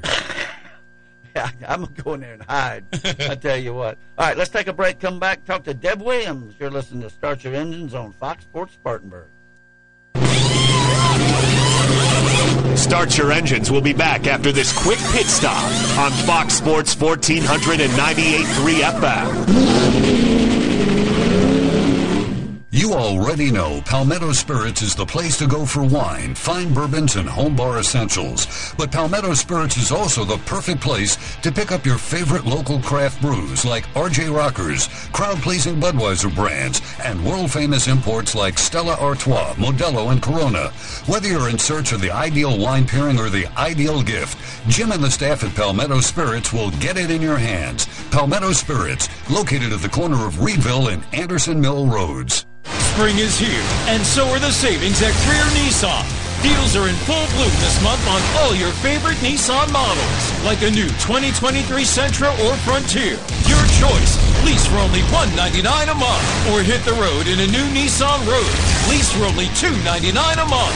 Low prices, big selection, and committed to quality customer service. Come see us on Wade Hampton Boulevard, or shop online 24/7 at GreerNissan.com. Spartan Waste is putting trash in its place in Spartanburg County. Spartan Waste is your locally owned trash collection company, keeping your community clean. Do your part by visiting Spartan-Waste.com to make sure your trash is picked up on time every time. And when we say Spartan Waste is locally owned, we mean the owners, Mark Nelson and Mark Mullen, are on the job every day, keeping the Spartanburg community where they work and live clean for their families and yours. Keep it clean with Spartan Waste. Make Phillips & Long Fuel Chesney your source for propane in Spartanburg County. They offer propane for hot water heaters, cooking, and heat. They can fill your grill tank and get you ready for grilling season. Not only do they sell propane, but they sell a large variety of propane accessories such as grill tanks and other appliances that run on propane. If your propane tank is running low, call and we'll have it filled within one business day. Call them at 864-461-8511. That's Phillips & Long Fuel, located at 421 South Alabama Avenue in Chesney. Set your alarm. All right, I've added it to reminders. 7 a.m. every weekday. Spartanburg's Best Sports is on Bump and Run, hosted by Tyler Sugar. That's the guy. That's the hero. We're talking sports and other stuff. Hear from local high school and college coaches, including USC Upstate, Clemson, and South Carolina. 2 hours to begin your day. The Bump and Run way. Right here on Fox Sports Spartanburg 98.3. Image Printing is the only shop in the upstate that prints signage, decals, banners, t-shirts, wide format printing, full color paper printing, and offers graphic design services, all in-house. And now Image Printing is offering custom t-shirts with no minimum quantity.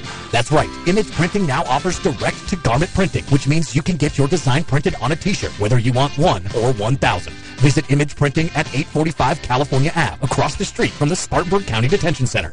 Call 864-583-8848.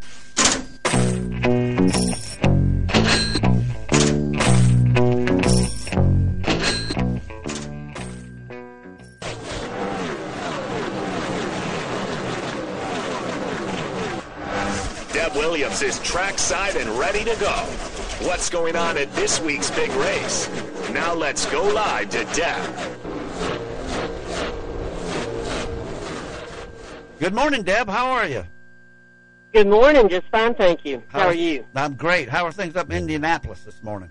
Well, I'm happy to report that the storms and rain that we had this morning have gone away, and we have blue sky and white clouds, and temperature is increasing. Okay, that sounds good. We got a gentleman here in the studio with us today. His name is Bryan Ramey. He was a sponsor for Marty Ward. I don't know if you're familiar with Marty. He was like a 6-time champion at Greenville-Pickens Speedway, and he passed away this past Saturday night. Actually, he passed away on Sunday after a race and he had already won a heat race earlier in the evening. But Brian's in here to talk about him, and he said, well, I told him he could stick around as long as he wanted to, and he said, well, I want to at least stay around long enough so I can meet Deb Williams. So, Deb, meet Bryan Ramey. Hello, well, Deb. Hey, Brian, it's nice to meet you, and I was sorry about Marty. I saw where he had his heart attack and all, but, you know, he had a win, and he was a very successful short track racer, and all of us knew about him, so sorry for your loss, but he'll never be forgotten. You're right about that. They call him the GOAT of Greenville-Pickens. That's what they've been saying on Facebook for a while. They used to put up a banner during the 2010 championship season that said Marty's house in turn one. That's cool. Somebody would put that up every week. When that was the first year I sponsored him, and he won his 6th championship that year. So was Keith Cochran still handling PR there then? Yes. I think he passed away in maybe 2012. I'm not sure. Yeah, see, Keith and I graduated from high school together. Is that right? And he actually had me come down there one Saturday night at Greenville-Pickens to be the Grand Marshal, and I got to give the command to start engines at Greenville-Pickens. So, I sure hated to see that track go away. I actually gave a eulogy, an impromptu eulogy for Keith. If we talk privately sometime, I'll tell you about it. It's a very good story. Okay. Yeah, I'd love to hear that, because he and I actually put together a piece when we were in the state football championships that he was just getting into broadcasting then, and I was getting into the newspaper business, and we put together a radio show that the principal let us broadcast over the speaker, where we would ask a question like we were talking to the coach or the players, and then we would play a popular song as the answer for that particular question. For instance, you know, what do you see as the biggest problem we might have?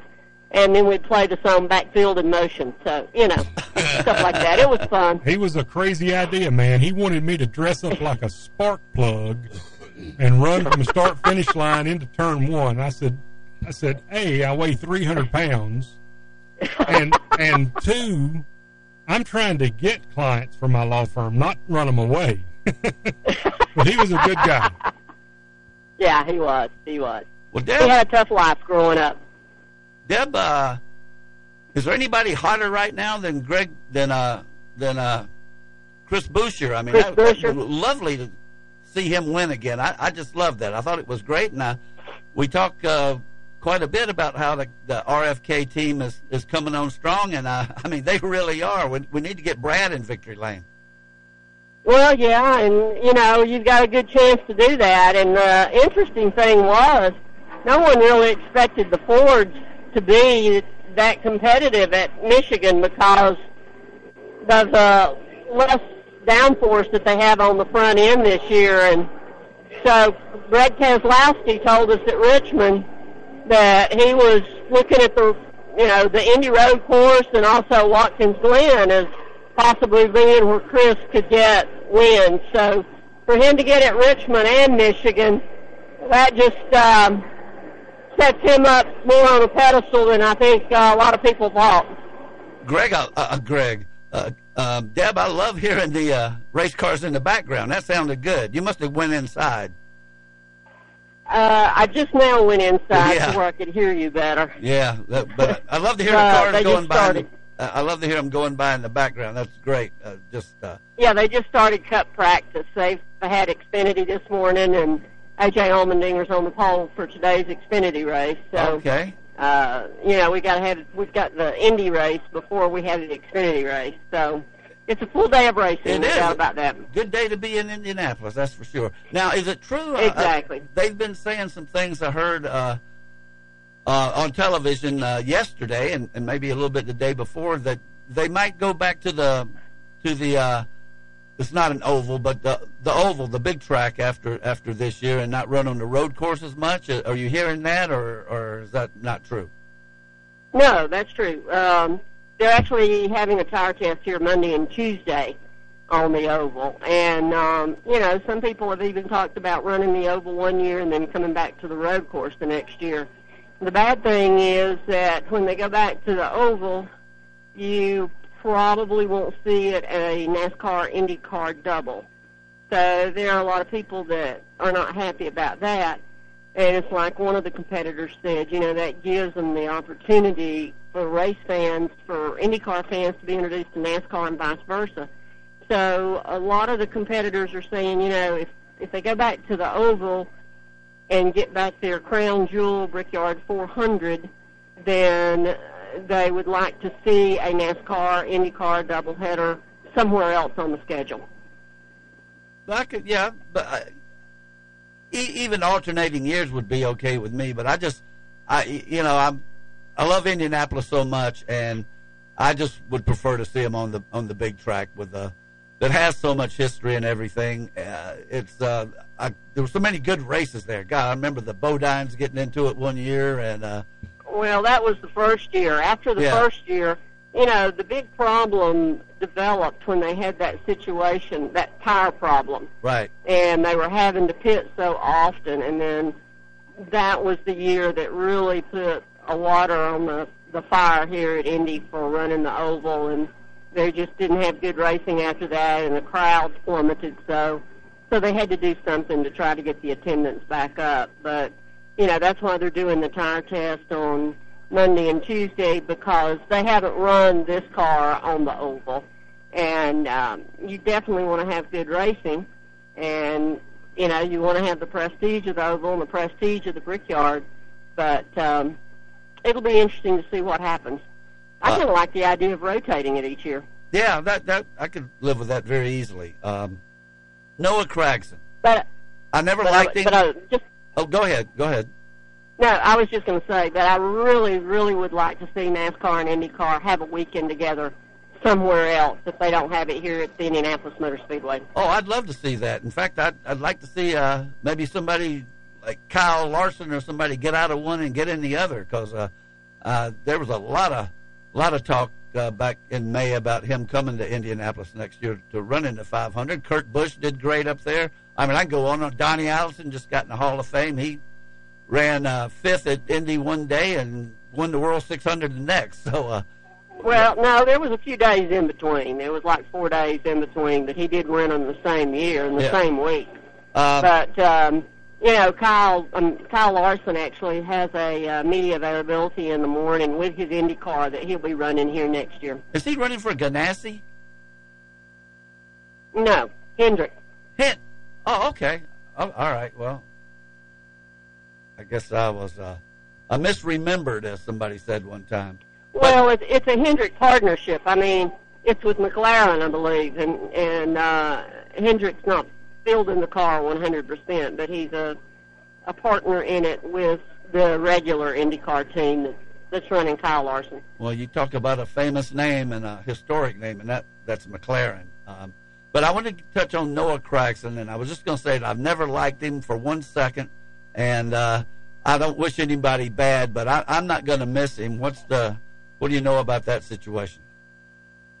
Well, he's doing it the right way. He took responsibility for his actions, and he's stepping away. And, you look at Kyle Larson and how he changed when he went through the program that NASCAR laid out from him. And Kyle Larson actually went above and beyond what he had to do. And I think with Noah needs somebody in his life right now. With his father in prison, he needs a father figure or a big brother figure to help him and guide him, much like Bill France Jr. became with Dale Earnhardt, because Dale Earnhardt lost his father so early in his life. And, I think if Noah could get somebody like that in his life, that it would help him tremendously. So I think what he's going through right now and what he will be required to go through in order to come back into NASCAR will help him mature. Okay. Well, I wish him the best. He turned me off throwing up in victory lane and shotgunning beers and some of the profanity he used, and that's how I first got to know him. And I just said, I don't like this guy. And, Kyle Larson's wife always shotguns a beer in victory lane. Well, that's okay. she's not out there in the public eye as much as Cragson is, but I mean, he averaged 28th as a finishing 28th, and that's not too high. He doesn't have a top 10 this year, so maybe they're better off putting somebody else in that car, and it's going to be Mike Rockenfeller for the next 2 races on the road course, which makes me want to ask you, have you had a chance to meet Shane Van Gisbergen yet? He's had some media availabilities. I mean, I haven't met him one-on-one, but we had a lengthy Zoom conference with him the other day, and I was quite impressed with his race at IRP last night in his Truck Series debut, and even that's the first time he had ever raced on an oval. And to come out with a 19th place finish was really, really impressive. And Kyle Larson just said a few minutes ago it wouldn't surprise him if SVG just kicked their butt out here as well, like he did in Chicago. Well, I tell you what, Deb, let's do our point standings, which you are leading. You won last week. Congratulations. And you got Thank you. 42 points. Ronnie, you got 37. You got to get back on the stick. I got 29. I'm fading.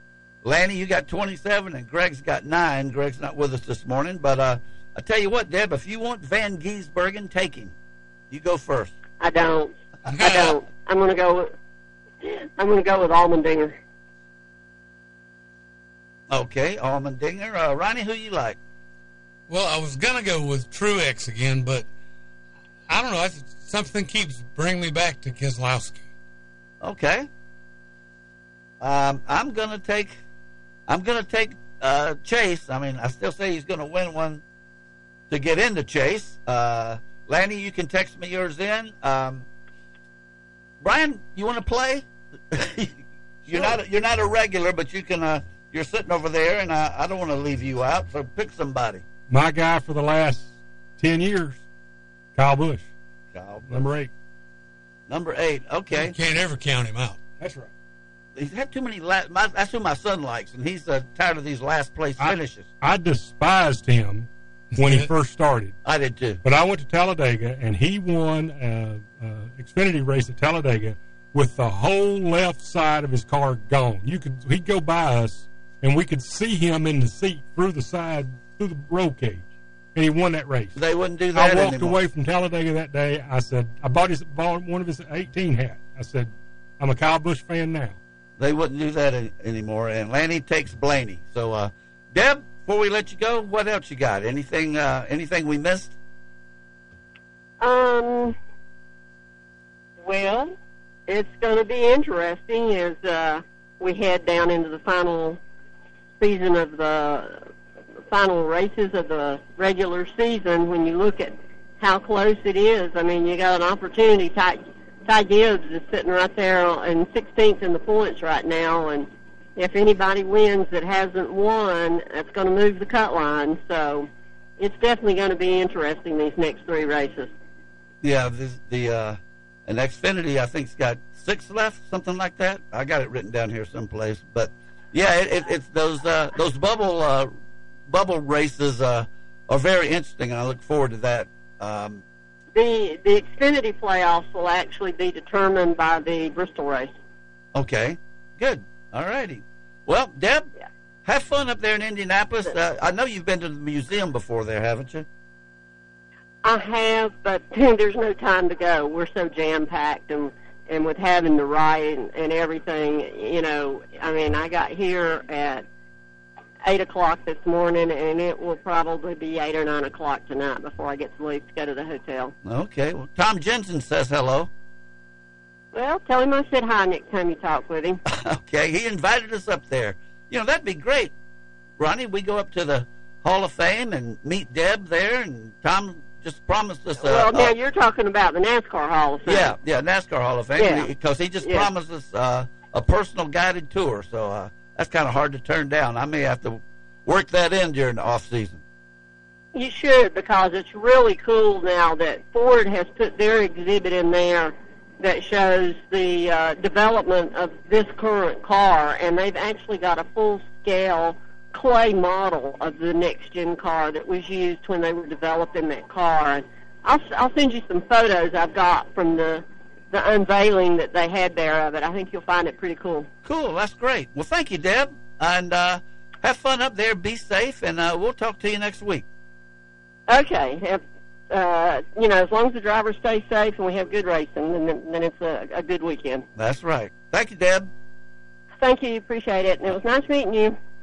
Nice meeting you, Deb. Pleasure. Talk to you later. All right. Nice to meet you, too. Thank you, Deb. Bye-bye.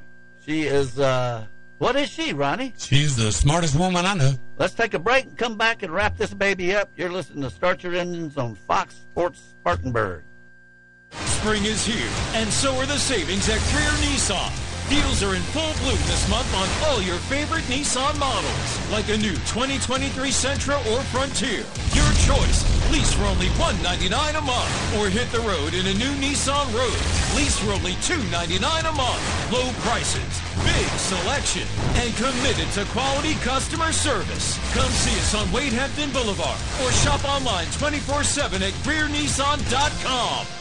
Business owners, have product or material you need moved, shipped, stored? Upstate Logistics in Spartanburg has the expertise in transportation and warehousing you're looking for in Spartanburg County and beyond. For over a decade, Upstate Logistics has provided businesses with storage and logistics services, including inbound and outbound rail shipments. Upstate Logistics, proud to be a part of our community, serving Spartanburg County and beyond since 2005. Upstate Logistics, keeping your business and inventory moving forward. To find out more, visit upstatelogistics.com. That's upstatelogistics.com. Speedy Lube in Inman says to save time is to lengthen life for you and your car. Let Speedy Lube, Asheville Highway in Inman, lengthen the life and performance of your vehicle. Speedy Lube offers professional ASC certified mechanical service for your car. Be it an oil change, AC work, tires, brakes, front end, or any type of major or minor repair. Trust Speedy Lube in Inman. Open weekdays from 8 till 6. For fast, fair, and friendly service, visit Speedy Lube, Asheville Highway in Inman.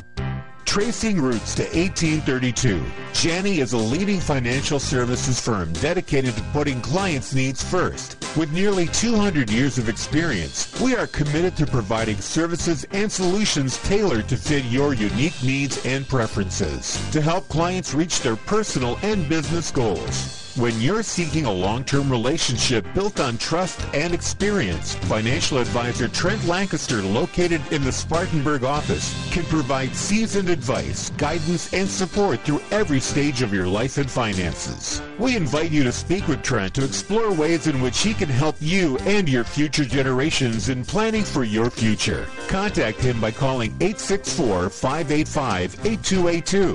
That's 864-585-8282. Or visit TrentLancaster.com. Janney Montgomery Scott, LLC, member FINRA, NYSE, and SIPC.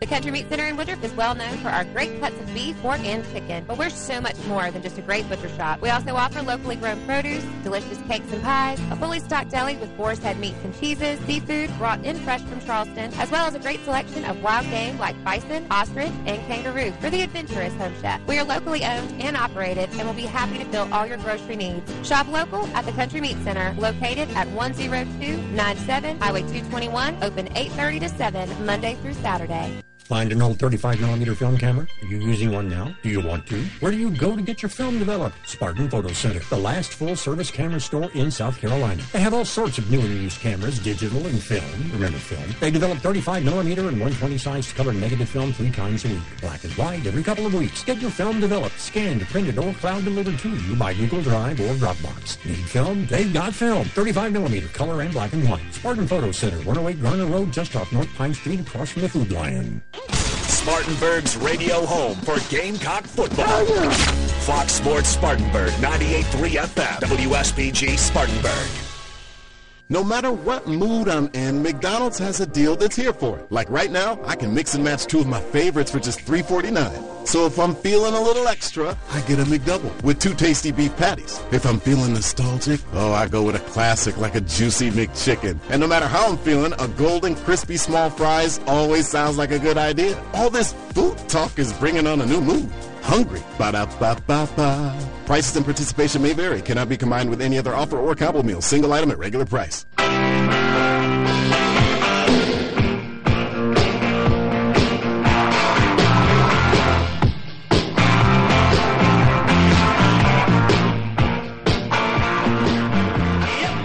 And welcome back to the final 11 minutes and 8 seconds of Start Your Engines for this week. Flew by, didn't it, Ronnie? It has. When you're having fun, it goes fast. And I want to thank, before we get in a big hurry, Bryan for coming in, Bryan Ramey, and sharing your experiences and thoughts and everything about Marty Ward. Really appreciate it. Thank you so much. Pleasure to be here. Thanks for asking me. All right. Well, before the show's over, let me thank Lanny McKinney, who does our podcast and maintains the Budmore Engineering website. He's even got a website for our show, and records the show each week and puts it on the podcast. Lanny, I haven't had a chance to listen to last week's show yet, so I'll have two to listen to this week. 4 hours of action. So let's quickly go through as much of this as I can cover. From last week, the Cup, of course, ran at Michigan. Very, very fast track where Chris Buescher was the winner. Martin Truex finished second. And tell you what, they had a restart there late, and they couldn't do anything with Buescher. I mean, he was gone. Martin Truex ran him down and got it beside him one time. And you notice these next-gen cars, when you let off the gas, the flame shoots out of the exhaust pipe. And he finally got it beside Buescher, and when I saw that flame come out of the exhaust pipe in between first and second turns, I knew he was backing off, and he couldn't hold it. I mean, he was on the ragged edge, and I think he had to do that to keep from taking them both out. So Chris Buescher's won 2 in a row, and that's just fabulous for the RFK team. Second was Truex. Third, Denny Hamlin. Fourth was the team owner, or part owner, Brad Keselowski. Fifth was Kyle Larson. Sixth, Daniel Suarez, who I need to get back picking again. He was doing good at the beginning, and he had a good finish last week. Seventh was Ross Chastain. Eighth, Kevin Harvick, who I still say is going to win a race this year in his final year. Ninth, Ryan Blaney. And 10th, Eric Jones. Had a lot of blown tires and cars bouncing off the wall. Kyle Busch did and finished dead last after only 14 laps. Chase Elliott did, tore his car up.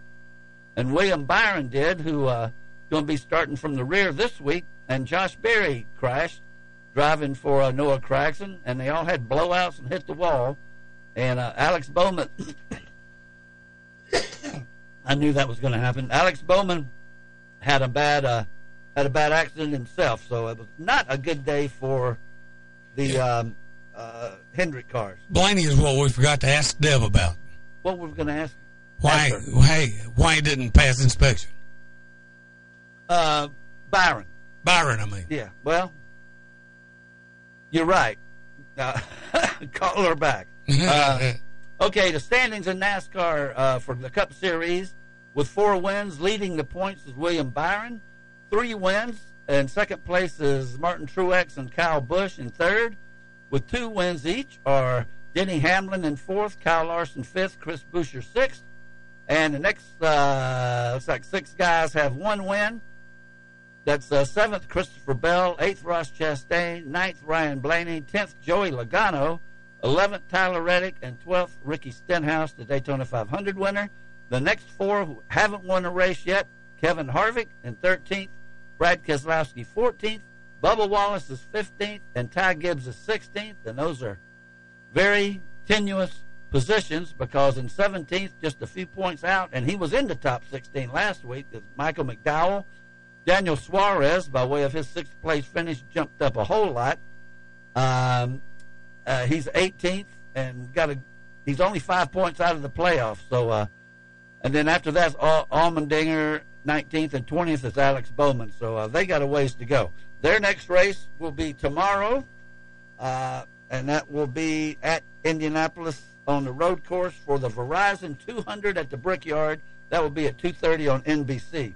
Xfinity, we haven't talked about it all. Probably the worst race of the year for our own Jeremy Clements. He just never had it. He didn't do anything right off the truck, and it continued through the race. He's just going to have to win one, and it's that simple. He finished 26th, which was not good. But the race was won at Michigan by John Hunter Nemechek. Second was Josh Berry. Third, Brandon Jones. Fourth, Ty Gibbs. Fifth, Sam Mayer. Sixth, Riley Herp. Seventh, Ross Chastain. Eighth, Parker Klingerman. Ninth, Parker Retzlaff. And 10th, Jeb Burton. As I said, Jeremy was 26th, started 27th, and actually was never in it. No factor. He needs to get going. That's for sure. The points for Xfinity with 5 wins: John Hunter Nemechek. 4 wins in second place is Austin Hill. 2 wins in third is Cole Custer. The next 5 guys have 1 win. That's Justin Allgaier 4th, Sam Mayer 5th, Chandler Smith 6th, Sammy Smith 7th, Jeb Burton 8th, and Jeb Burton 8th. 9th is Josh Berry. 10th, Daniel Hemrick. 11th, Riley Herbst. And 12th is Sheldon Creed. 18 points behind Creed is Parker Klingerman, and he'd be the next one to try to squeeze in there in the playoffs.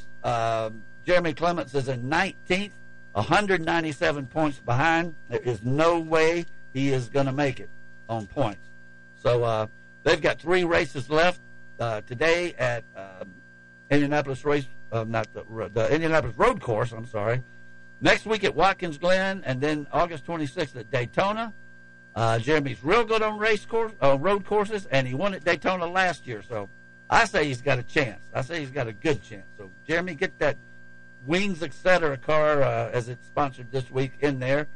The race today is at 5:30 on USA, and that will be the Pennzoil 150 at the Brickyard. Next, let's go to Indy. They ran the streets in Nashville last week, and it was interesting, but they've never had one as good as the first one. This was the third one. They did have somewhat of a surprise winner, though, with Kyle Kirkwood. Second was Scott McLaughlin, we talked about earlier, the New Zealander. Third, points leader Alex Palou. Fourth, Indianapolis 500 race winner Joseph Newgarden, who's from Nashville. And fifth was Scott Dixon. Sixth, Romain Grosjean. Seventh, Marcus Ericsson. Eighth, Patricio O'Ward. Ninth, Christian Lundgaard. And 10th, Will Power. They will race today, and that race is at 2:30 at the on the road course at Indianapolis. That is the Gallagher Grand Prix. I don't know what a Gallagher is. They had a big crash in that race at right off the bat, pretty much at Nashville. That took out several of the back markers. So some stupid reason I didn't print out the points for Indianapolis, but I can tell you that Palou has an 83-point lead. I remember that from when I printed it out and left it on the printer, evidently. The IMSA, they had a race last week at Road America, and our car, the Whelen Engineering Cadillac, won the pole. But Alexander Sims managed to wreck it in the warm-ups the morning of the race, and that's how I woke up Sunday morning when our buddy Mike Hill texted me with a picture of the car on a rollback, and I said, this is not good. But you know what? I figured up the points. By the way, the winner of the race was the Penske Porsche with Matt Campbell and Felipe Nasser. Tom Blomqvist was second. Third, Ricky Taylor. Fourth, Sebastian Bourdais. Fifth was the Mike Rockenfeller car, and sixth was Pipo Derani and Alexander Sims. I don't know why IMSA's not putting it on their website, the point standing, so I figured it out myself. And thinking that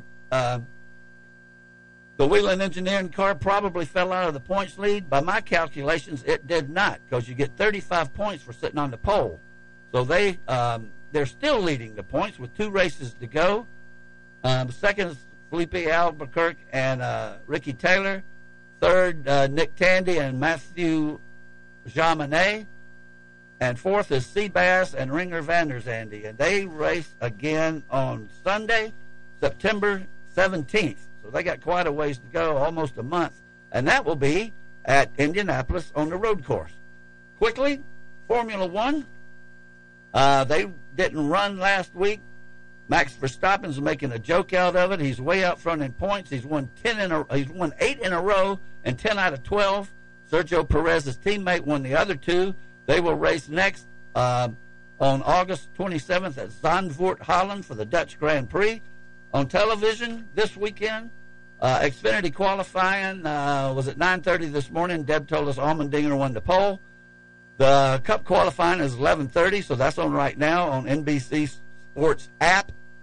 The IndyCar race will be on USA and Peacock at 2:30. The Xfinity race will be right after that at 5:30 on USA.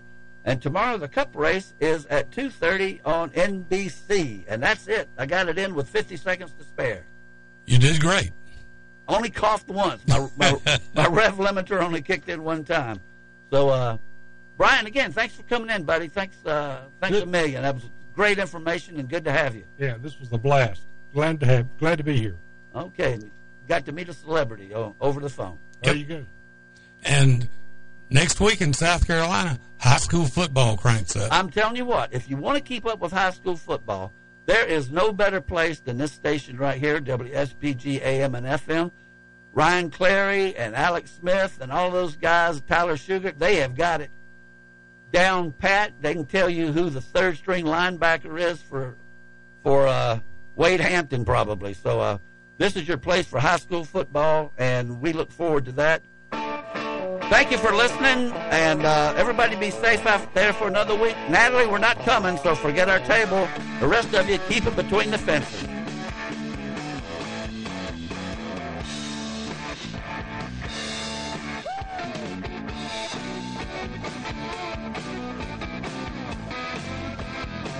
You've been listening to Start Your Engines.